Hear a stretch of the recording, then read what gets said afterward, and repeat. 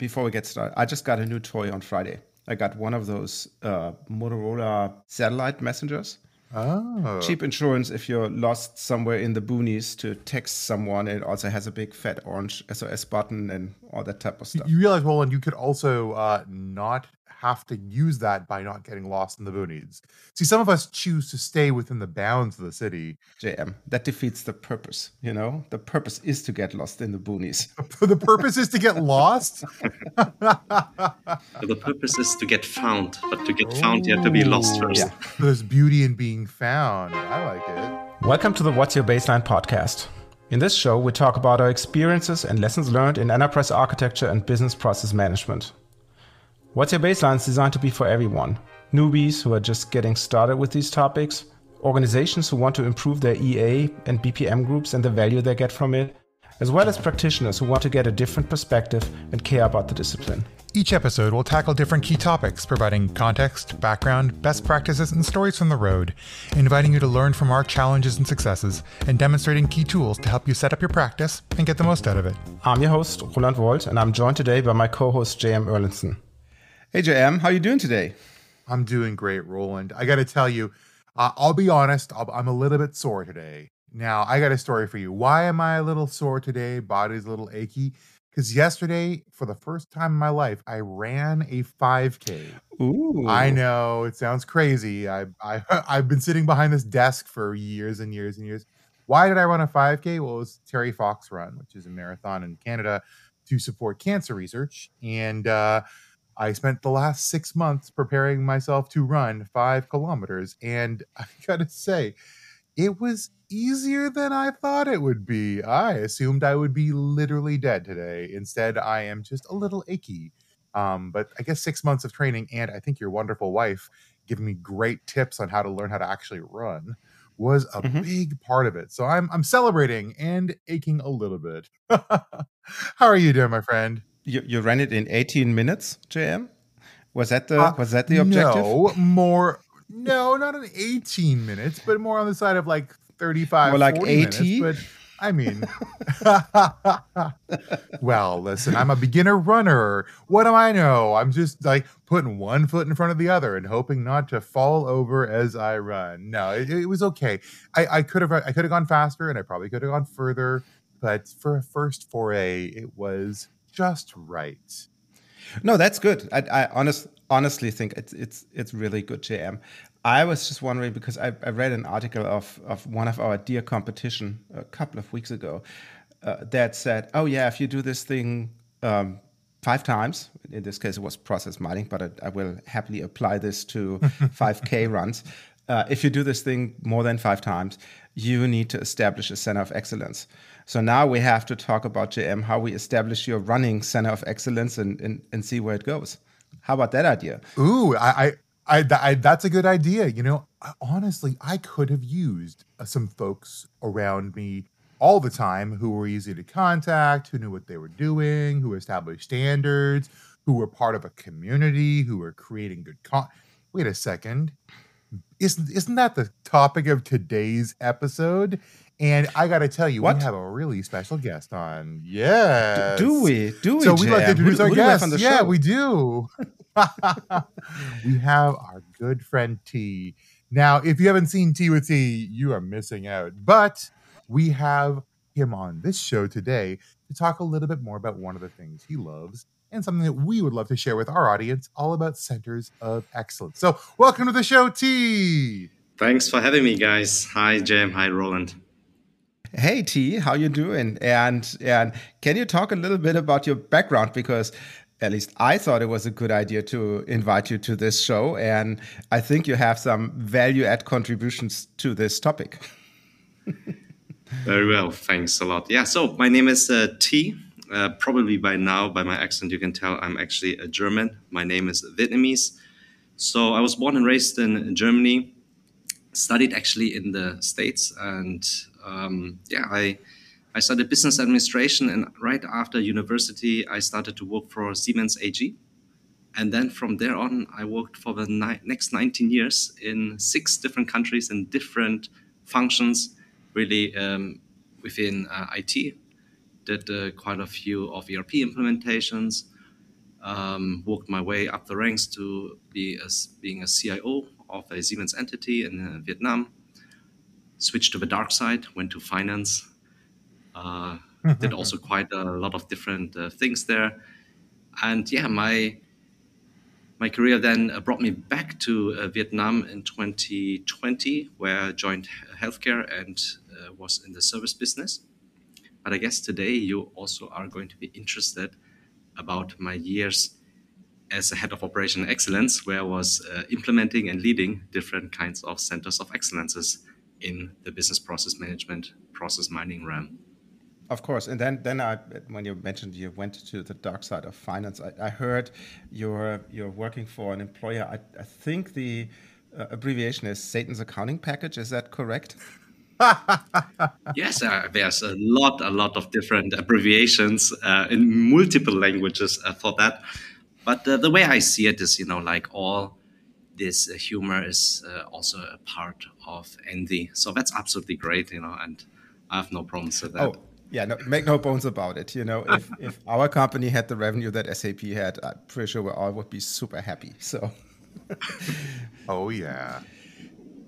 So this is an exciting. So we're having you on to talk about one part of what you do, but I can only assume that all these experiences come together to form your perspective. I mean, you make the recurring YouTube and video segments, the Tea with Tea is with Tea with Tea, and how is that content creation help to synthesize a lot of your perspectives into a message you take forward? Like what does it combine to create those videos for you?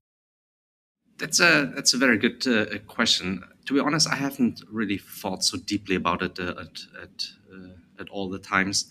I do love creating and sharing content, and what really drives me Mhm. is that people could draw upon that experience without having to take all the, let's call it, bad experience. And so I want the listener and the audience to have, let's say, learning nuggets without having to go through all of these things.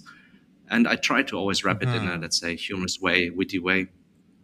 And I do love actually the one saying of Uncle Iroh, like good times make great memories, and bad times make great lessons, right? So I think I hope that Ah. with all of the different kind of exposure I had in this corporate world, that I could contribute to some of the listeners.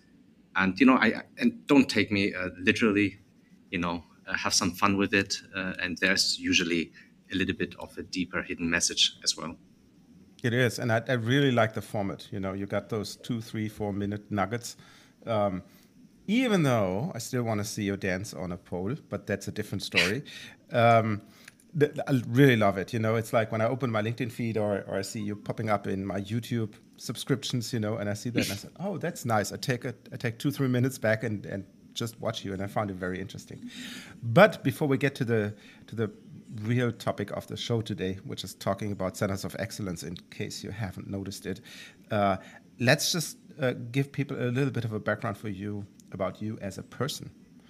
So, what are your hobbies? What are your interests? What are your bucket list items? Well, I mean, it's just a podcast. It's not going to be a couple hours, I guess. But some of my hobbies, to generalize it, is I just really love to learn, and I really do not mind to be the stupidest person in the room, as long as I don't leave it the same person. And so, yeah, I do love music. I played violin and piano for many many years. I'm a little bit of a nerd and a geek. Yeah, so whether it's Star Wars, Star Trek, Lord of the Rings, Game of Thrones, all of these great things. Yeah, I play tennis, and I enjoy spending the time with my family. I'm married, have a 13-year-old daughter, and yeah, so this is a little bit more about tea. Hey, well, it's good to get to know you. I think our audience really likes to know the human beings behind some of the decision making or sort of guidance and strategy for the market. I mean, here's the truth. Everyone who ever made any company or who helps shape and direct any company is just a person.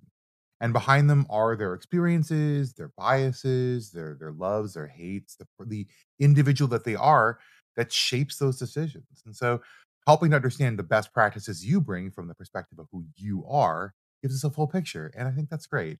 But today we're going to be talking a lot about those best practices because I got to tell you, I talk to clients all the time when we talk about process and enterprise architecture who don't see the need necessarily to establish centers of excellence as part of their initial sort of deployment of that practice of process.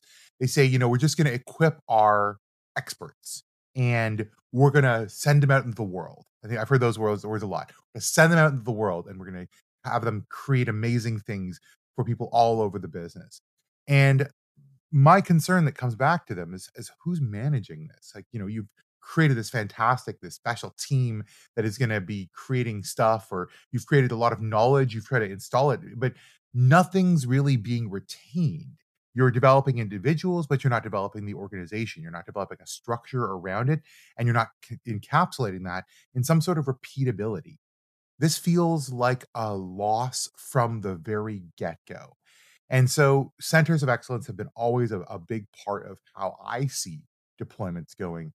And I'd love to hear more about where you see center of excellence as a purpose. Although our first part is always the why. Why do you think center of excellence are so important for organizations to establish? And what role do you see them playing in an organization's development of intellectual capital?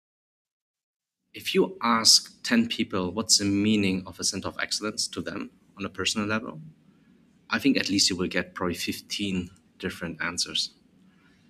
Yeah. So if I talked about the person working in accounting and controlling, even there it is also very different depending on the environment.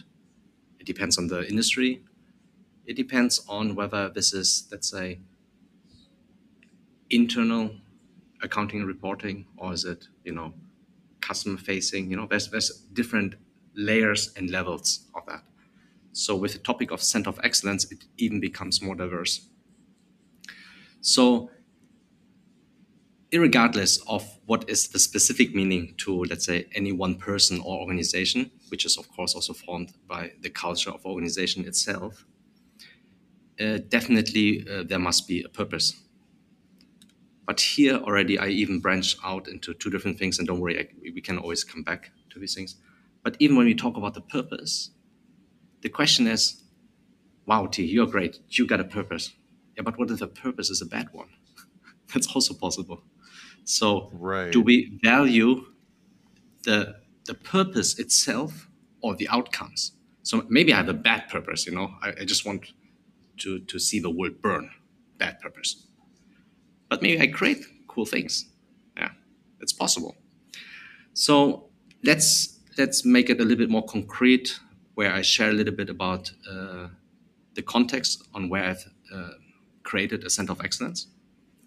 But I think it's also important to understand that at that time, I did not have that knowledge to tell the story I do have now. So we also have to put ourselves into the shoes of T when he started the journey of creating different center of excellence. I think this is really, really important when you talk about decision making, because now in hindsight, you're always smarter, right? So in 2016, I was nominated to be basically Mr. Order to Cash for Siemens Digital Industries. So we're talking about a $16 billion business, right? And so, yeah, we are in 30 lead countries, 90 countries all over the world. And it's pretty simple to talk about different activities. But you can imagine in a large corporation like Siemens, some countries, they had their own warehouses and manufacturing sites. Some were purely export. Some were doing distribution business via partners. And so the complexity of that simple word order to cash is already very manifold. So the purpose in the beginning was to harmonize and standardize processes, because we wanted to become more agile on the market. But before we could even actually address that topic, we needed transparency. So then that became the new person. Like, when you play video games like Zelda, that's a side quest. Oh, suddenly the main quest changed to the side quest. Suddenly it's transparency. And then, of course, had to be fast, shouldn't cost much. And then next question is like, but who are those people who actually should be the center of excellence? And, everything at that time, everything was agile. So you can imagine, right?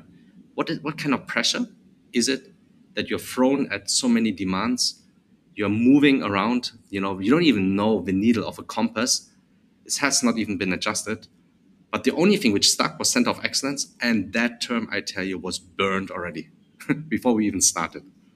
Why? Because people would always think center of excellence is exactly the same as the worst center of excellence they actually ever knew.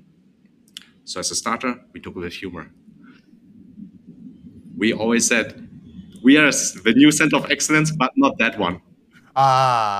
So you want to take away the negative association of the words and give yourselves a new chance to make a difference. I like it. Absolutely. And we always introduced this joke. There are 3 lies, right, in life. Number 1, I love you. Number 2, the check is in the mail. Number 3, I'm from headquarters here to help. And we introduced the 4th lie about ourselves. It's a center of excellence. 3 words, 3 lies. Should it be a center? Should it be of something or for something? And how do we know it's excellent? Who is it who actually says we are excellent? I mean, it sounds a little bit arrogant, right? I'm the center of excellence. I'm here to help. Yeah, sounds very much like the other 3 lies. So we had another mantra. What we said is, yes, I was globally responsible. I was in the headquarters, but I did a reset on the team. So with the exception of myself, who was, let's say, quotes unquote, a headquarters guy, my team consisted of only people from the regions who actually had done the work. So from the regions, for the regions. Mm-hmm. No headquarter political stuff, really young ladies who have been posting orders all their lives, talking to customers. They don't know nothing about the political environment working in a centralized department. So that is the first part. So yes, we would never say we are excellent, but we at least would be confident to know that we knew stuff. So we didn't talk about this, some electronic orders. We would really say EDI, status 51, status 53. We would go to that level. Which is very interesting because you established how do I say that? A process-oriented, even though that word is maybe a little bit wrong, a process-focused CoE around this order-to-cash process. What I typically see is CoEs more in a different setup, as part of the governance structure. And when you think about the typical governance structure that countries have, you have the people making the rules, the people doing some stuff, and the people who being the justices on top of it if something goes aside. I see a CoE more as a helping organization for the executive branch, right? And that typically, at least in my experience, is focused around a tool. Oh yeah, we brought this enterprise-wide tool in there to map our processes or to do process mining or whatever, right? And then you need a group that owns that tool, and then they put the little sticker on their door signs and say, oh yeah, we're the CoE. But that's obviously quite different from what you did because you were focused on business results. Yes and no. Actually, you're absolutely right as well. But I think here is the trick. It's not really a mutually exclusive binary either or discussion, but it's as well and on top. So yes, we had really marvelous stickers, I tell you. Yeah. So we had our tool. We're also implementing, one of these new technologies which came around, process mining. Siemens at that time was really the largest process mining consumer, so to speak, globally speaking, in terms of terabytes and users and all of that. So yes, we had that as well. But I think going back a little bit, and I was of course a little bit cryptic, but let me be a little bit more specific now, is there's a difference between focusing or communicating on A while at the same time you want to have B. So while I did have the governance authority to implement and push and roll out tools, I didn't do that. So the first speak as a global process owner, that word only existed in the headquarters in Germany. Once I set my foot into the regions, I never said that I'm a global process owner. What I said was, I'm not here to implement a new initiative for continuous business process improvement. You're doing it every day already. I'm not questioning that because I know nobody wants to have a bad process. My job is to make your life still better because I need to implement a new how. You are going to put in the new what. And if I need to then bring onto the table a new what and a how, then that's my job. Yeah, and I think that is really the difference on how I approach a topic. And by the way, my team as well, because they came from there, they knew hell. And just to share this story, you know why all of these stories around Hercules and Achilles and all this Greek mythology, you know, you see somebody is always going to the underworld and fighting against a monster. You know, there's a lot of mythology about going to the underworld. The stories after thousands of years are not so interesting that they went to the underworld, that they went to hell. What makes them so interesting is that they survived. So they came back yeah. to tell the story. And I think that is really the important part is my ladies and myself. We have been out there, we have been in hell, and we didn't want anyone else to deal with that. Whether it's master data, whether it's Incoterms or payment terms, because we would go onto that level of empathy because we were the stupid people back in the days to press the button 10,000 times because the process was bad. And we wanted to change that. And I find it refreshing saying this because back in the day, I also led a CoE at one point in time. And I thought my role would be not the poster child of that topic, you know, hey, we got this.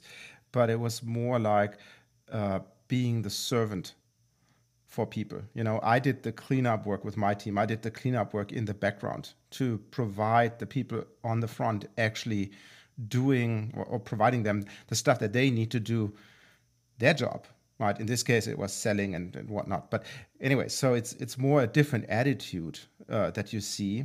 And I think that humble servant attitude is a pretty good one. And it seems you obviously took that on too. But speaking of which, when we look at COEs and forms of COEs, there's obviously different ways to skin a cat. What have you seen as the typical ways how organizations set up those COEs? Is it the monolith that is the center of the universe and everything circles around it? Or is it a different form of organization that you've seen? I mean, arithmetically and statistically speaking, I do see that, especially in the beginning of initiatives, that there seems to be a little bit of a monolithic approach, you know, like a kind of a hub and spoke, everything goes into the center.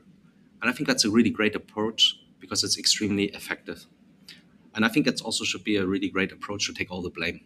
I love to take all the blame because anybody knew I was just new to the job. So for me, it's absolutely okay to take all the blame because I knew it wasn't me, right? I wasn't there.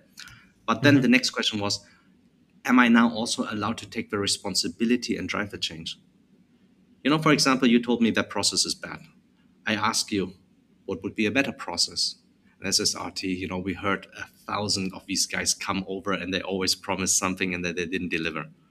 And I said, you know what? Yeah, but I didn't come. It's the first time I come. So bear with me. And they said something. But then if I do it, will they then implement it? Because the change is actually the hard part. For me to decide, let's go that way, that's actually the easiest part. For the organizations out there to then follow that change, even if they actually requested it, that's actually the big effort. So in the beginning, yes, a central approach is a very effective way to do things. And what do we see then? Then we see that you want to have the best of worlds in terms of effectiveness and efficiency, right? Most bang for the buck. There are no synergies between, let's say, one continent to the others. So that's why you have maybe regional hubs, right? So yes, there's a central part where certain standards are rolled out, but at the same time, there's regional flavor to it, right? And then that's actually pretty cool. Yeah? So you have a little bit, or you lose a little bit of effectiveness, like my way or the highway. But at the same time, you have also, the regional flavors, and it's a little bit more efficient, right? Because you don't implement stuff you don't need. Yeah, that's the hope, at least. But what I see is that if you can go to the next stage, and that is something in a positive way, I call something like a distributed, like a network, like a mesh of excellence, like in a mesh architecture. If one node falls away, the whole network does not fall. And this is basically what we really wanted to do. And we also approached internally something like a carry the flag, a little bit like the Olympic Games. What do we mean by that? What do you mean by that is that we had one country taking the lead for one specific topic for the entire world. And it didn't have to be the big countries. It could have been also one of the quotes unquote smaller countries. So this way we created also the trust, because before we came in, it was always quotes unquote the big three, the big four countries running the show. Because statistically speaking, they are 80%, 90% of all the business volume anyhow. And we really wanted to make it quotes unquote not fairer, but we wanted to give an impression of fairness. But that is typical. I've seen that before. I worked on a project like 2015-ish when I was with that little accounting firm, and we were thinking about revamping our internal audit product. And the idea was to grow the pond and then have a disproportionate share of it, right? Versus just stealing away something from the PwCs and Deloittes and whatever. And the funny thing is, based on the org structure, it was exactly the same thing. Oh yeah, if Germany, the UK, and the US do it, it'll be good enough for us, right? What they didn't realize is that the US had about 3,500 internal auditors. The Netherlands had about 30. So that the needs for the Netherlands were quite different than whatever we had in the US. You didn't need the staffing and all that other stuff in there. You needed some, how do I plan my internal audits? How do I track it and all that stuff? That was the core. But there was a lot of, quote unquote, overload that was pushed to the smaller companies. So the question is more, well, how do you measure success of your CoE? How do you measure success of an initiative like that you bring in? So let me ask you that question, T. How do you measure success? Yes. Two answers. One the meta, one the specific. Yeah. The meta answer is, and by the way, I learned this from Coach Bennett of Nike Run Club. I really do love running as well. In order to be consistently and continuously successful, you need to be able to measure success in as many ways as possible. So if you hold it in one number, in one KPI, you're destined to fail. Why? Because if you do 10 great things, but not the one thing, then everyone is talking about failure. So success in as many ways as possible, meaning what was the automation rate before now? At the same time, how many less manual interventions do we have? At the same time, what about the cycle time? Next one is, did we implement that ABAP we wanted to implement? Yeah. So yes, some black and white topics, some quantifiable, but also quality related issues. Like we did NPS. How happy are you to go home earlier, not having to press the red button 50,000 times a day, right? Yeah. So that is the meta answer. And in specific, we actually created a new KPI because we saw that in its simplicity, a lot of positive side effects were there, which we never had to mention.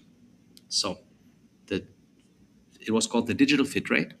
And the digital fit rate was basically just a KPI which measured the number of manual intervention arithmetically over the number of sales order items. So to speak, if you have 100 sales order items and you touch one through the entire process change, then you get a mark of 1.0. So less is better.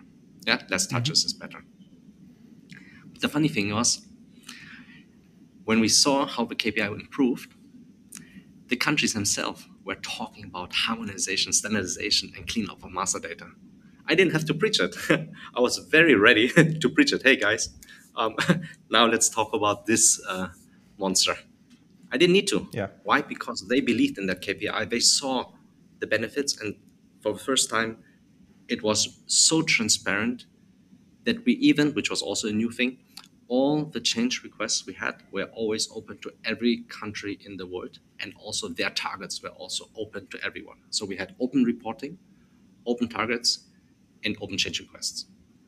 And the mantra, which I was actually also able to keep on, was if two countries want something, it automatically by default is a global change request and it will be done.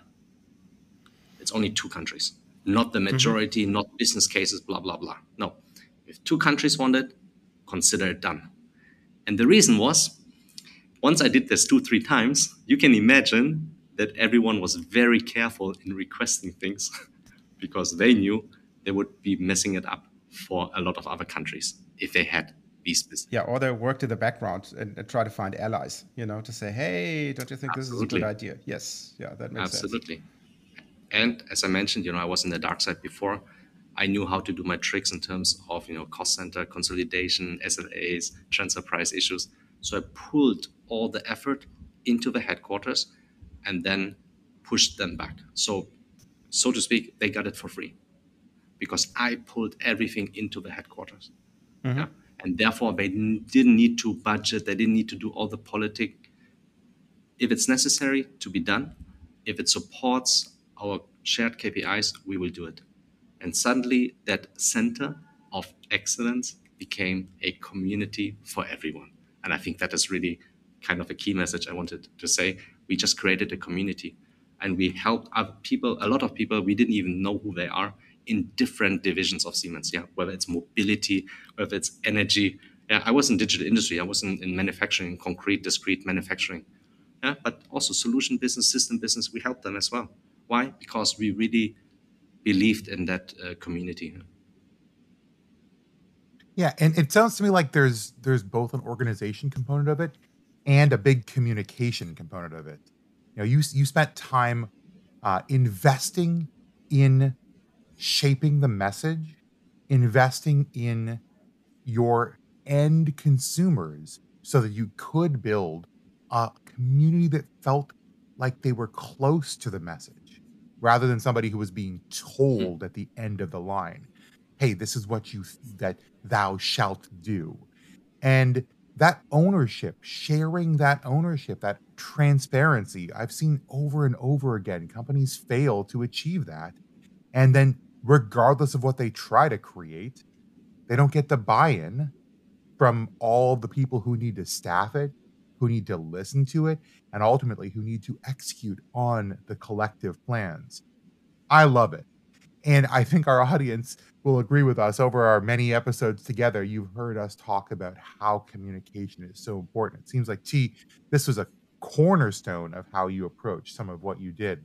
But before we go on and talk a little more, we're going to leave you with a small break to think about these amazing lessons so far and think about your experiences. Have you been involved in a CoE effort? What are your experiences with that? Have they been positive or negative? What has it contributed to you? Was it helpful? Or was your CoE just another governance organization? We'll leave you for a moment and come back with our second section, the how.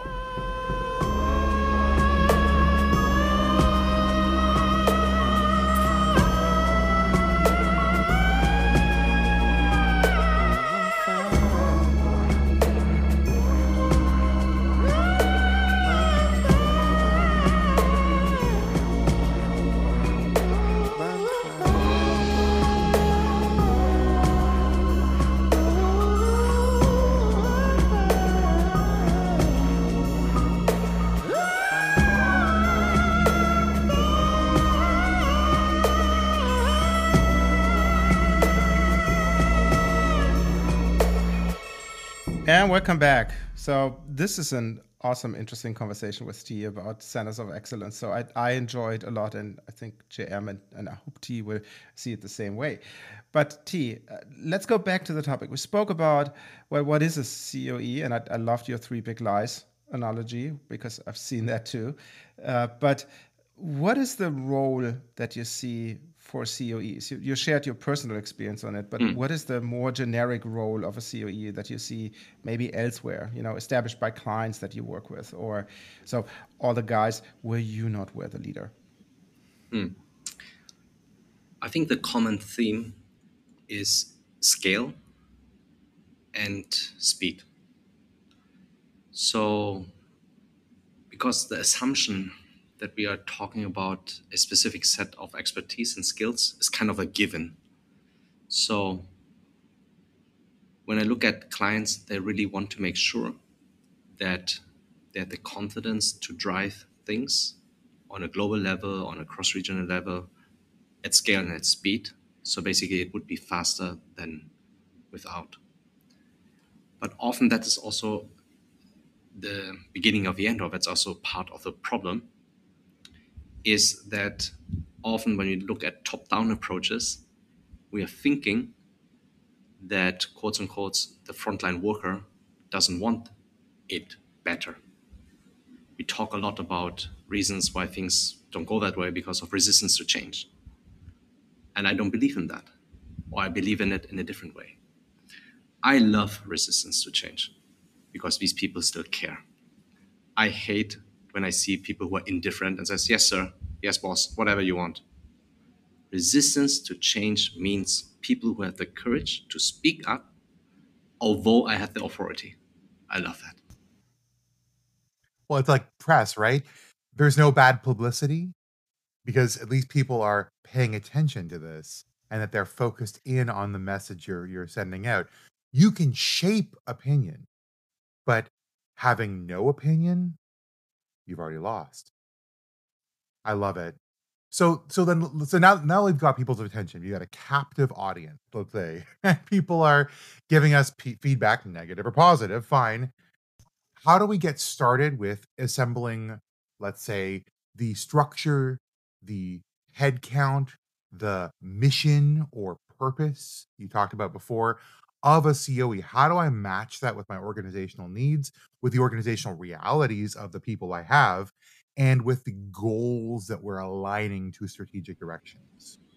Absolutely. And it really depends on the situation, but you can still make it very transparent. Ask the executives who want to drive, for example, an initiative, is it an enabler? Is it an incubator? Is it the last line of defense? Do we have teeth in terms of governance, or we don't?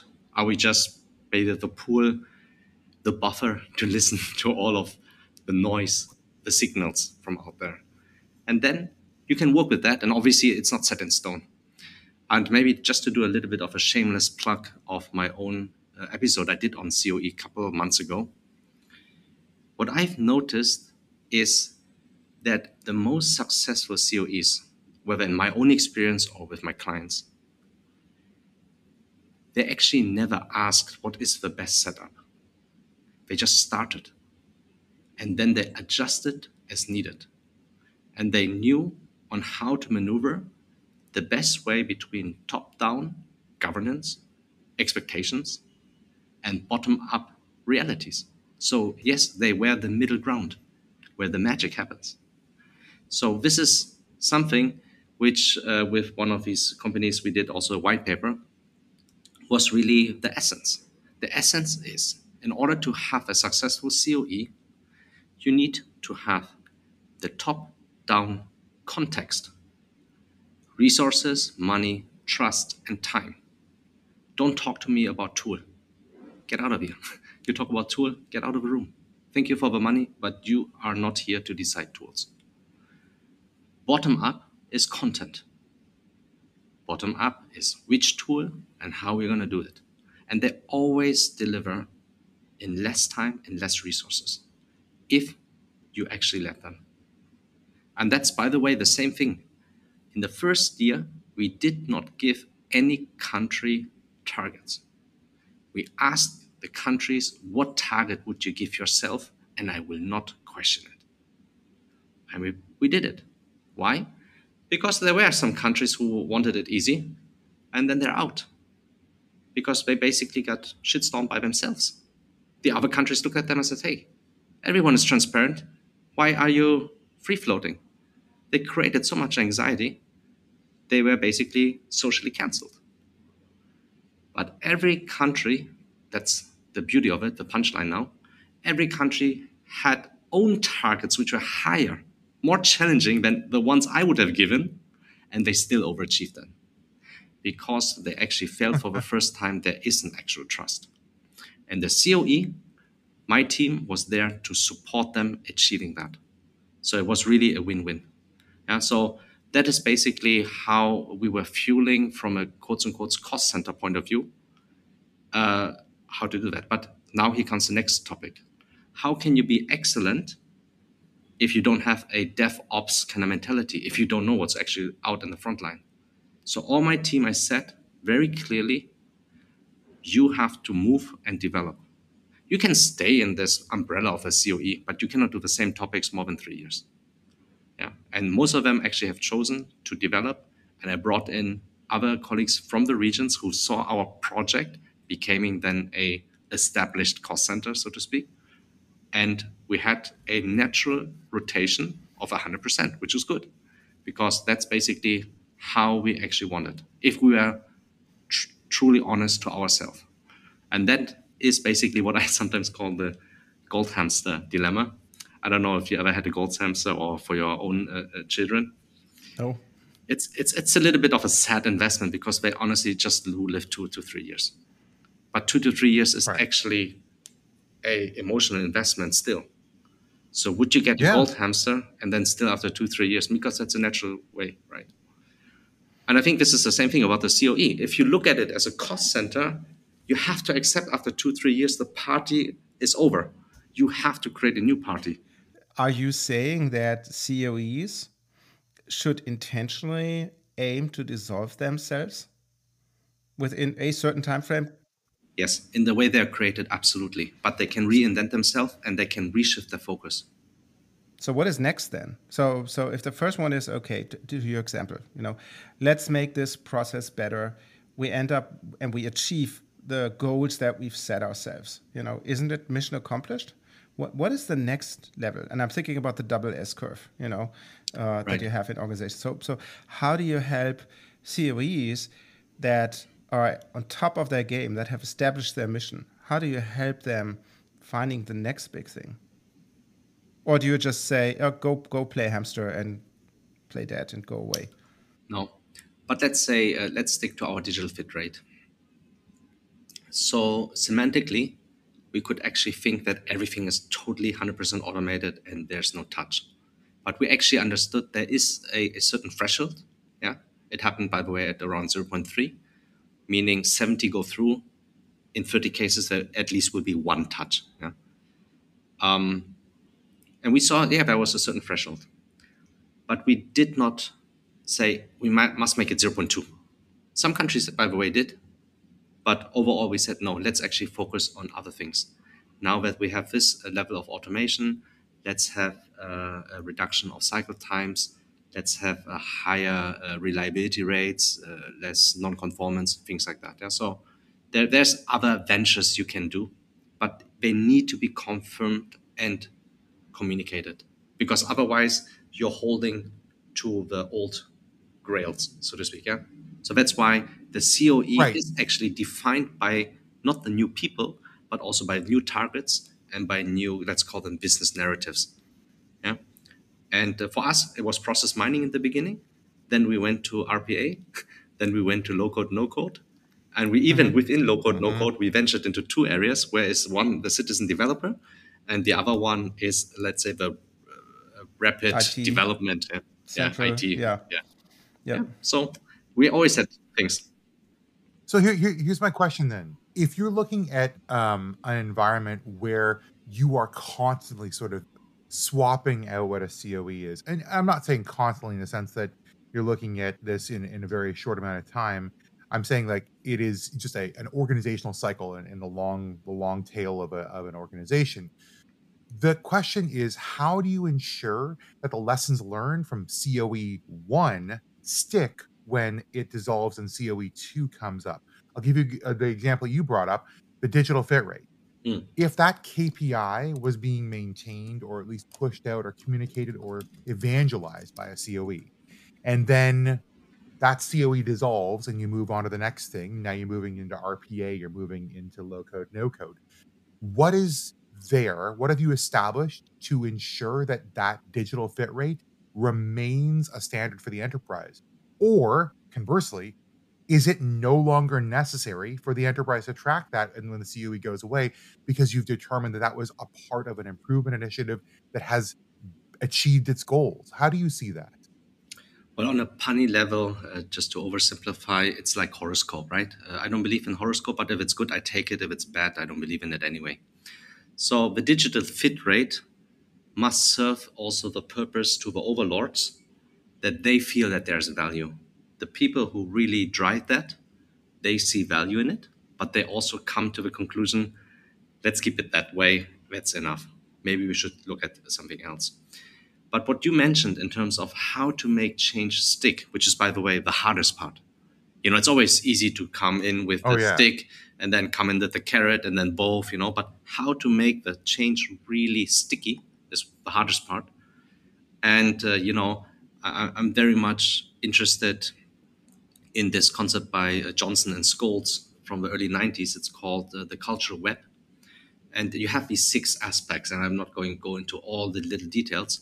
But basically, the long story short is, there are 6 aspects of stories, symbols, power structures, organization structures, control systems, and rituals. And you have to address them all. That's the unfortunate story. So if you want the simple answer, it's not 1, 2, 3, or 4 out of the 6 topics, it's all of them. And then you have this paradigm shift. And then T can go, he becomes a myth. Do you remember the times this guy, he implemented that digital fit rate based on this? And I'm long gone. The number is there. The definition, by the way, is still the same. I checked a couple months ago with some of my colleagues, but it's true. All of the people but one have left. And I cannot ask that one to hold on to the rituals of my past when I did daily stand-ups, for example. No, they will create new rituals. So that's why we need to address all of these aspects. And as stupid as it sounds, but if you have many ways to measure success, if you have infinite game kind of mindset, where it is not so concrete, then it is easier. It's not easy, but it's easier than not. And at the moment, Right. one of the strongest, quotes unquote, risks of everything crumbling again is the massive change Siemens organizationally wise have actually done. One huge company, now 3 separately listed companies on our German Dow Jones, the DAX. 3 listed companies. Yeah.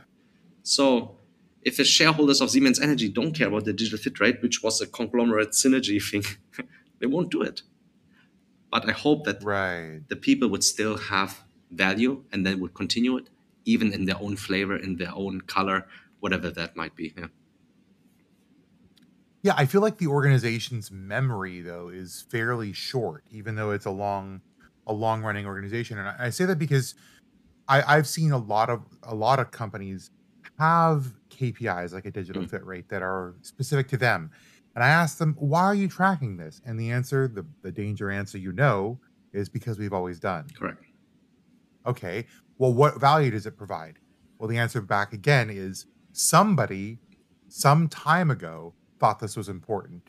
So I guess we have to keep doing it. And really the question that I have is when you have, let's say, 100% turnover, we're looking at like generations of people, like you would think of generations of humans. How do you make sure that somebody can tell your story? Because if you think that KPI or that approach that the COE took was relevant and may continue to be relevant, how do you continue to equip each new generation of people as you swap them out with that same story or the power to change the story in small ways, to update it for today, but still feel ownership of that? What do you say to them? What do you give to them to equip them with that capability? Let's address the simpler part first. Simple doesn't mean easy. It's just simpler. small changes to reinforce the foundation. I think that's important. The continuous small stuff, not always the big revolutionary innovative stuff. Yeah, reinforcing continuously. I think that's important. But I think the more important part, which in my own words is, why would I have the audacity to actually think I need to keep my story alive? Because when Ooh. people see value in whoever had that story, then it is really that mindset. So that mindset of openness, of trust, of transparency, I want that to be kept. But they don't need T to do that.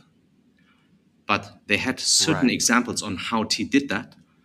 And yes, technology makes it easier in terms of videos or whatever. Back in the days, it was a PDF, boring. No one reads it. Maybe we have now videos. Makes it a little bit easier on that part. But more importantly is people will create their own stories, maybe along the same ways on how I kept my story or our shared stories alive. And that again, openness, trust, the transparency, the absolute empathy, but even more important, compassion to the problems. Because as I mentioned, nobody wants to have a really bad process. Nobody wants anybody else to have a bad process. And I think that's a beautiful thing about it, because today it was, I don't know what is it today. Today it's a generative AI, right? If I talk to people, they don't even know what I mean by convolutional neural networks. It's also AI. Oh no, it's all LLM now. Okay, LLM. Thank you. In 2 years, it's going to be something else again, right? But the thing about technology serving us to make our lives better will take different aspects. Yeah? So again, I think the personification is a very, very dangerous thing.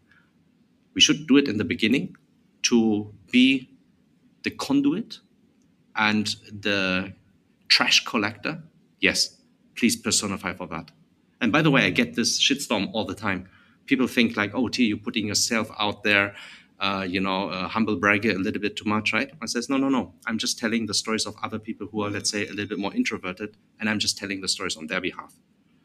I don't need impressions. I don't need nothing. Yeah. But the thing is, it's also my job, because I have no problem in performing and putting myself, my face, my name out there. That's why I'm telling that. Yeah. Yeah, that makes sense. But now you stole my thunder, because I wanted to weave in the word humble brag at some point in time in this, and now you already said it. Dang. But having said that, I really like what you told us. The one question that I have is, we were always talking about that one CoE. We have that one process that we supported. So the question that lingers in my mind is, what is next?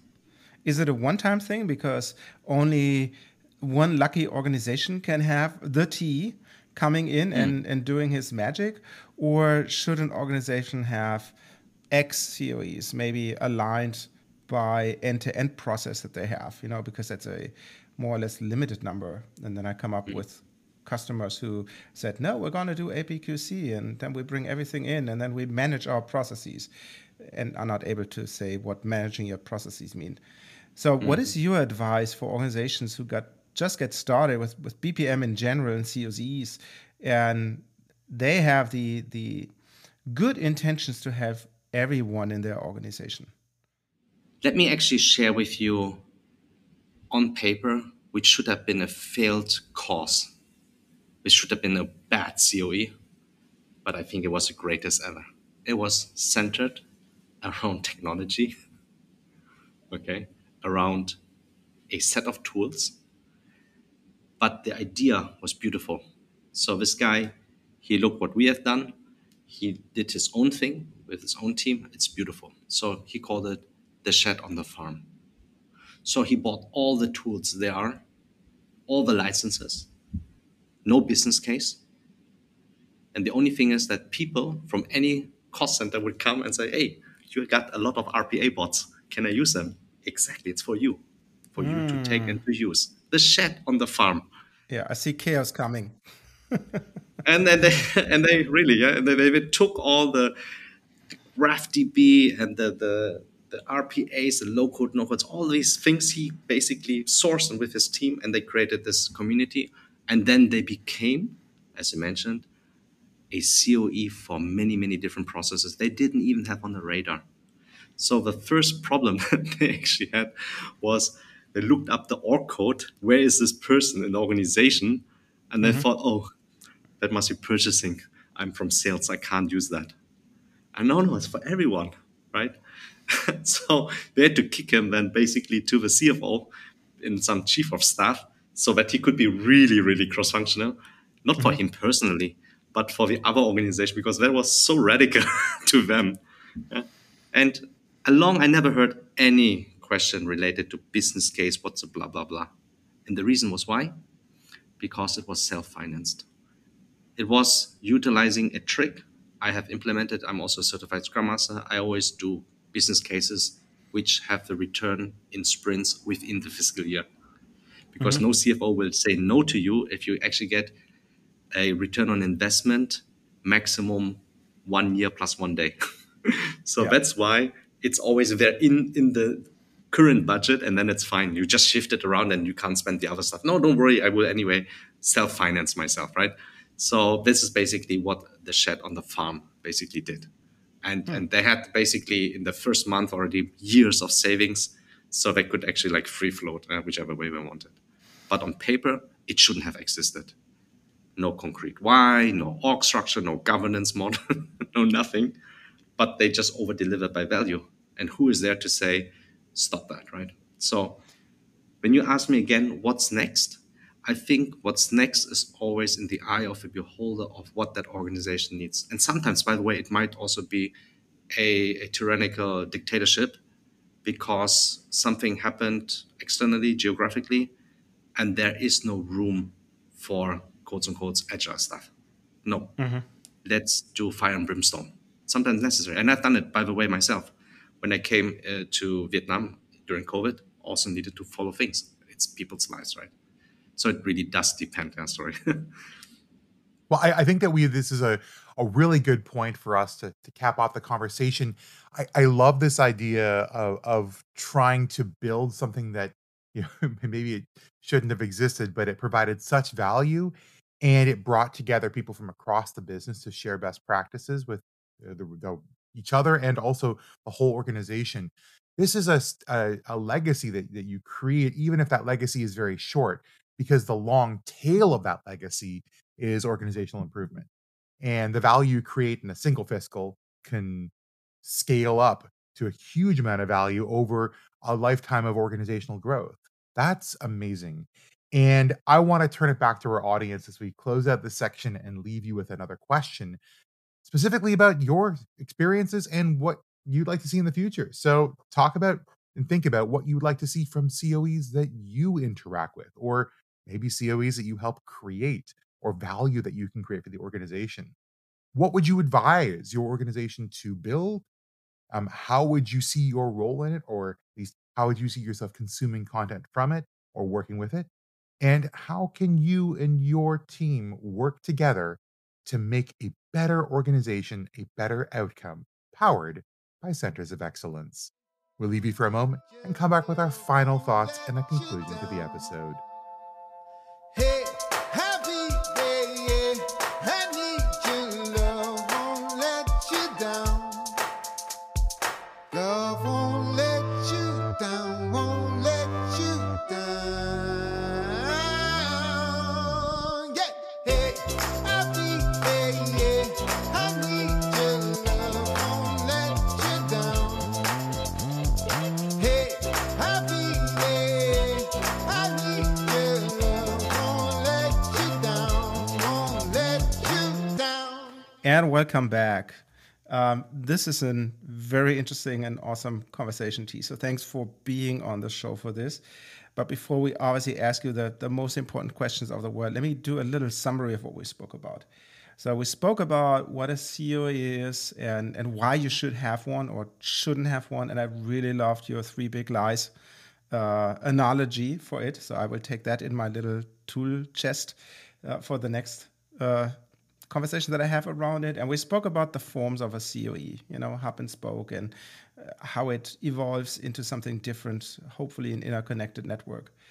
Then we also spoke about obviously top-down versus bottom-up approaches of establishing those and where the middle ground is, but also what are the next steps going forward. Your mission accomplished it, and then also another thing that I will take over is your golden hamster dilemma. It should just exist for 2 to 3 years, so that you're emotional invested in it. And now, obviously, the question that's on everybody's mind is, where can I reach out to this very interesting person, and where can I obviously learn more about his Tea with Tea series that he mentioned, shamelessly humble bragging as part of the show? Yes, you can find me on LinkedIn. I'm sure you will put on all the links there. Absolutely. And really, my offer is to everyone, just ping me. I might not always respond immediately, but I will always respond. Well, that's a good conclusion for the episode. He's not always going to respond immediately, but he will always respond to you. And feel free to hit him up. I think you can get flooded with a bunch of messages from people who are like, I don't know what to do. Help me now. Well, you know what? He's got a lot of great advice. And also watch Tea with Tea because it contains a lot of the information sort of asynchronously. You don't necessarily have to reach him immediately to get that kind of good content. But speaking of good content, you can find all the links to Tea with Tea, as well as all the notes from the show and everything you might need on whatsyourbaseline.com. That's right.